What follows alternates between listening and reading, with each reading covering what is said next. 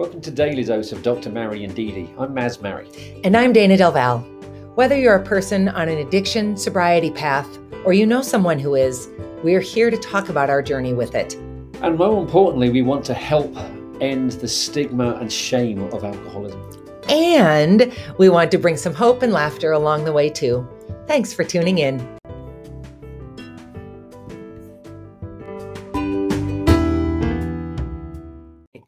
Good morning. Good morning. Happy Tuesday. I think it's going to be actually decent weather today. It is. It's going to be 30 above. Oh my gosh, it's apocalyptic. For the day. For the day. Yeah, that's all right. You know, we take it a day at a time. It's not unlike addiction, Dr. Yeah, this is true. Our weather and addiction, one day at a time. Do you want to start singing? No. Okay. Thank you for the offer, but I appreciate that you considered it for such a very lengthy period of time. I gave it some thought. Good for you. So we are talking today about the resistance, and I don't mean that from a Star Wars standpoint. Star Trek. Isn't there the resistance in Star Wars? Oh, I thought you meant about being a Borg in Star Trek. I did not resistance at all. Being futile. I sure did not. No. Nope. Futile. Stop it. I meant it from the fact of what is that part of your brain? Seth Godin calls it the lizard brain, you know, that fight or flight part, the part that ties us back to the cave people. What is that part of your brain that keeps you from living your best life if you want to be Oprah Winfrey, or keeps you from pursuing your highest calling, or from being the best version of yourself? Because we all have that thing. Yep. Do you know what yours is? I'm going to put mine into the comments so that I can get some things I think I have so started. many. I don't. Well, go ahead and say whatever you think. What stops me? Yeah. Mostly it's fear. Okay. Fear of what? Well, saying fear of the unknown is dramatic. Maybe fear of failure. Yep. Making an ass of yourself. It not working. Yep. Then you just feel pants. That doesn't make any sense. Well, you feel bad. Yes. Yeah. It's hard for me to type, you know. So here's what I would say, and I'm putting it into the comments so that it shows up. No, there you go. Stop now. Okay. Not you. I wasn't talking to you. So that it shows up. Because we want you to actually comment on what this is. What is the big hang up for you? So mine is really, what if I'm not as amazing as I think I am, as I hope I am? Which is a little bit fear of failure, but in some ways it's different than that, because... Well, you've made it very precise. Yeah. I mean, I have failed a million times and been fine. I'm not particularly afraid of failure. I don't love it, but I can live through it. But what if I'm just regular? That really is my great fear. And so I think I keep myself small because it serves me by never being able to actually definitively answer the question. Better to hope it than to find out that it's not true. So that's my question. That's my answer. What is yours? What's your hang up for not living your true purpose? And we're asking this because of this book called The War of Art by a man named Steven Pressfield, who's a fiction writer. I don't know his work, but he talks about, in this, there's a whole series of reasons that he thinks the resistance is sort of winning in our lives. It's impersonal, it's implacable, it's insidious, it's internal, it's invisible. Apparently he only uses I words. It plays for keeps, it never sleeps.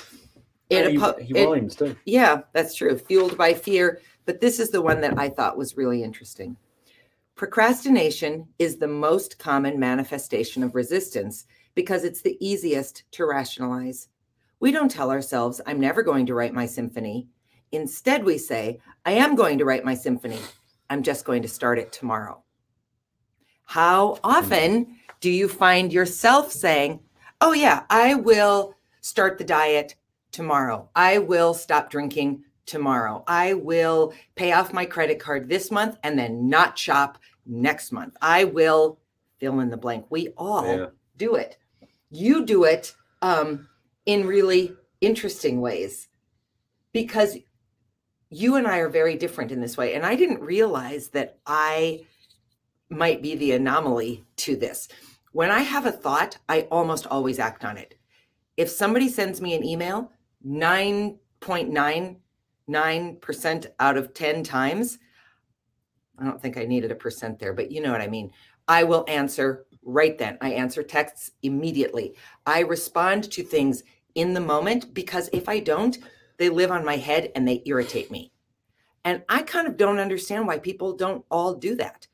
I've never written an email and put it into that middle folder, kind of the limbo of email where you can go back and revise before you send it. I don't even understand what that means.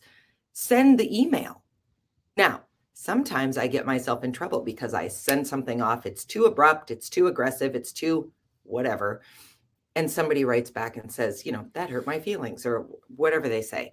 But mostly it takes care of it and then the situation is done. But you don't really operate like that. I don't. How do you operate, Dr. Mary? I ponder. Mm-hmm. You've maybe heard me say when we first started grocery shopping together, I would say to him, go find whatever meat you want for supper. And I would go back to the meat section, sadly, and Dr. Mary would be there. Pondering. And I would say, just buy some meat. Yeah, I'm going to think about it. You're going to think about a pork chop? Well, buy the damn pork chop. Well, it could be a bit of beef, It's nonsensical to me. It just does not make any sense to me. Make a decision, make it quickly, move forward. You want to write? Sit down right now and write. Just do it. If it's terrible, who cares? You're not live streaming it. Just do it. You want to stop drinking? I'm not talking about chronic addicts because that is different. No, you want to reduce your yes, if you can, slightly higher than average consumption. If you're somebody who's just concerned about your drinking, just put the damn glass down. Just do it. It really is that easy and that terrible because it's not easy at all. So while you are all thinking about this answer, it's very sad to me that no one's responding, trying not to take it personally. While you are thinking about your answers, talk about what we went and did last week, Dr. Mary. Last week, we went and talked at the Moorhead Rotary Club. Now, I don't know if it's the only Rotary Club. It doesn't matter. But a Rotary Club based out of Moorhead, Minnesota.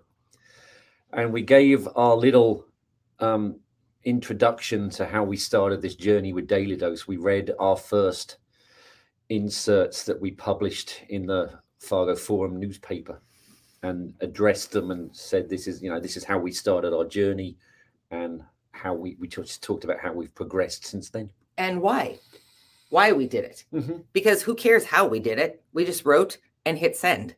That's really all we did.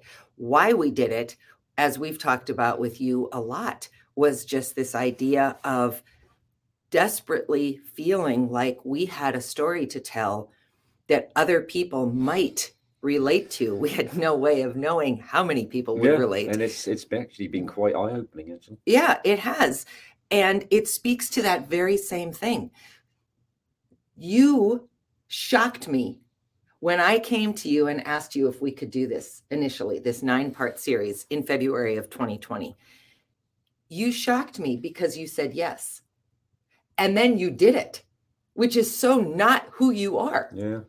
So that's how I knew it was a legit serious thing to do, because Maz not only said yes, but acted on it. That is, for me, one of those signs that if he agrees with me and does it, then I know we are absolutely going in the right direction, because he's not an impetuous, quick to act, quick to move person. So how did it feel? Because this was the first time we've done this. Obviously, we're on Daily Dose now twice a week. Obviously, we were in the forum. We do all these videos. I went to Recovery Reinvented, all these things, but we've not done a presentation ever. So how did it feel for you? It was interesting. It wasn't that scary. I mean, obviously, I talk in front of people for a living, but I was worried it was going to be too personal to talk about this in a relatively large group In a of people. room of people, yeah. But it wasn't that bad. That's good. I mean, they were there to listen to us. If they were there to judge us, they certainly didn't. But then, doing something like this and progressing through going to AA meetings, you learn how to. I mean, you don't get thick-skinned or anything like that. It's not really like that. You learn to judge yourself, and if you can judge yourself, you can take someone else's judgment better, because it's not even a criticism; it's a point of view at that point. Because everyone in that room is the same. They were there to learn, so they weren't being judgy. They actually asked very, very interesting and compelling questions. They didn't stand up and smite us or anything like that. So I kind of knew that was going to happen. Groups that smite. Smiting is the worst. I know, I'm teasing you. But you know what I mean? I knew going in it wasn't going to be like an inquisition. Yes. That service clubs have to have programs every week. So we were just another program. And actually that goes back to, why would you procrastinate and not do anything, or procrastinate? I was going to say procrastinate. Why would you make up a word? It's fear. I still have fear of being judged, but I know there are places where you are not judged. And the more people that remember and actually grow to respect what you are, the less judgment there is. And the only way to get that is to actually put yourself forward and say, you know what, this is me. I'm completely flawed, but this is me. Yeah. And judge away. First of all, think of all the times you judge people. Now, I think I probably judge people, I don't know, on a power of 100 compared to average people. I'm very judgy. And it's often not lasting judgment, but I judge, I notice shoes, hair, makeup, lipstick, purses, bedazzled jeans, whatever. I just notice stuff and have an opinion on it, which makes me judgy. As a side note, after 20 years of very good tutelage, I now judge shoes. Anyway, I'm very judgy. Who cares? First of all, I rarely share that judgment with people because unless somebody asks, I try not to do that. But who cares if somebody judges you? Why would you give somebody else power over your story and your existence because they might judge you? I'm bringing you onto camera, Dr. Mary. Otherwise, you look like Van Gogh and no ear. So just stop worrying about whatever it is that's keeping you from moving forward, because we all have it. I'm going to post mine again because, again, I'm the only one who got brave. What if I'm not as amazing as I think I am, or as I hope I am? What if I'm not? Oh, here comes. And Bonnie Bowman, I happen to know what she thinks of bedazzled jeans. Yes, we all think bedazzled jeans are lame. I'm sorry if you're wearing them, and I'm judging you right out loud. They're lame. You should stop wearing them. There's nothing good about them. Mother, that didn't at all answer the question, but thank you for that. I think there is real value in just owning what you're afraid of. Apparently, unless it's bedazzled jeans. Unless it's bedazzled, yes. Own what you're afraid of, admit it, and then set it down. Set it down, because it's only keeping you small. And who's got time for small anymore? That is the main reason why people are afraid to address how much they drink. Yep. They're afraid to know the answer. It actually goes back to I've talked about this quite a few times, but I think it fits into here. One of the most eye-opening things we did was we were just given a standard how much do you drink test, and they gave it to us. We did it, and they ripped it up in front of us, gave us another one, said, do it again and don't lie. And then when we finished it, they said, read through it again and double it. Now you're getting close to the truth. It's the fear. Even if you're in a rehab center, right at the start of that process, you actually are afraid to admit where you actually are because it's scary. And if it's not scary, then there's some kind of shame attached to it. And I will give you the most basic of examples.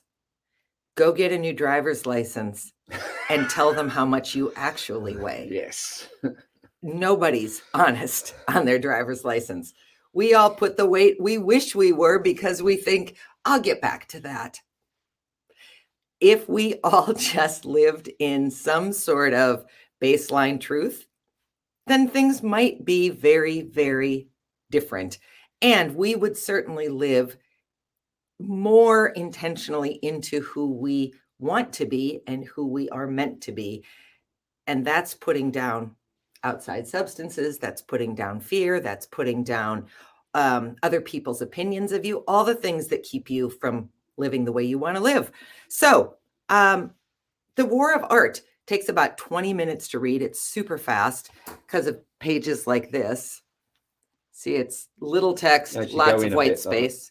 That's it. Little text, lots of white space. So if you're interested in it, you don't have to be an artist to take something from it. It really is just sort of the war of life. How do you live when everything is pushing in on you to keep you from living your best life? All right. Have a great day. We're pre-recording Thursday's conversation. I'm sorry to say, because I've got an 8 a.m. meeting, but it's with our friend Sandra McCutcheon. We talked about Sandra before the holidays. Sandra's from Scotland. So if you're thinking, ooh, I bet she has a great accent, she does. But we're not bringing her on for her accent. We're bringing her on for her content, which is all around mindfulness, which is something that people tend to focus on at the beginning of the year, and then it kind of peters out. We're hoping Sandra can give us some tips and tricks for staying mindful. So we'll see you at a pre-record on Thursday, and we'll be back here live next week. Have a good one. Talk to you soon. Bye. Bye.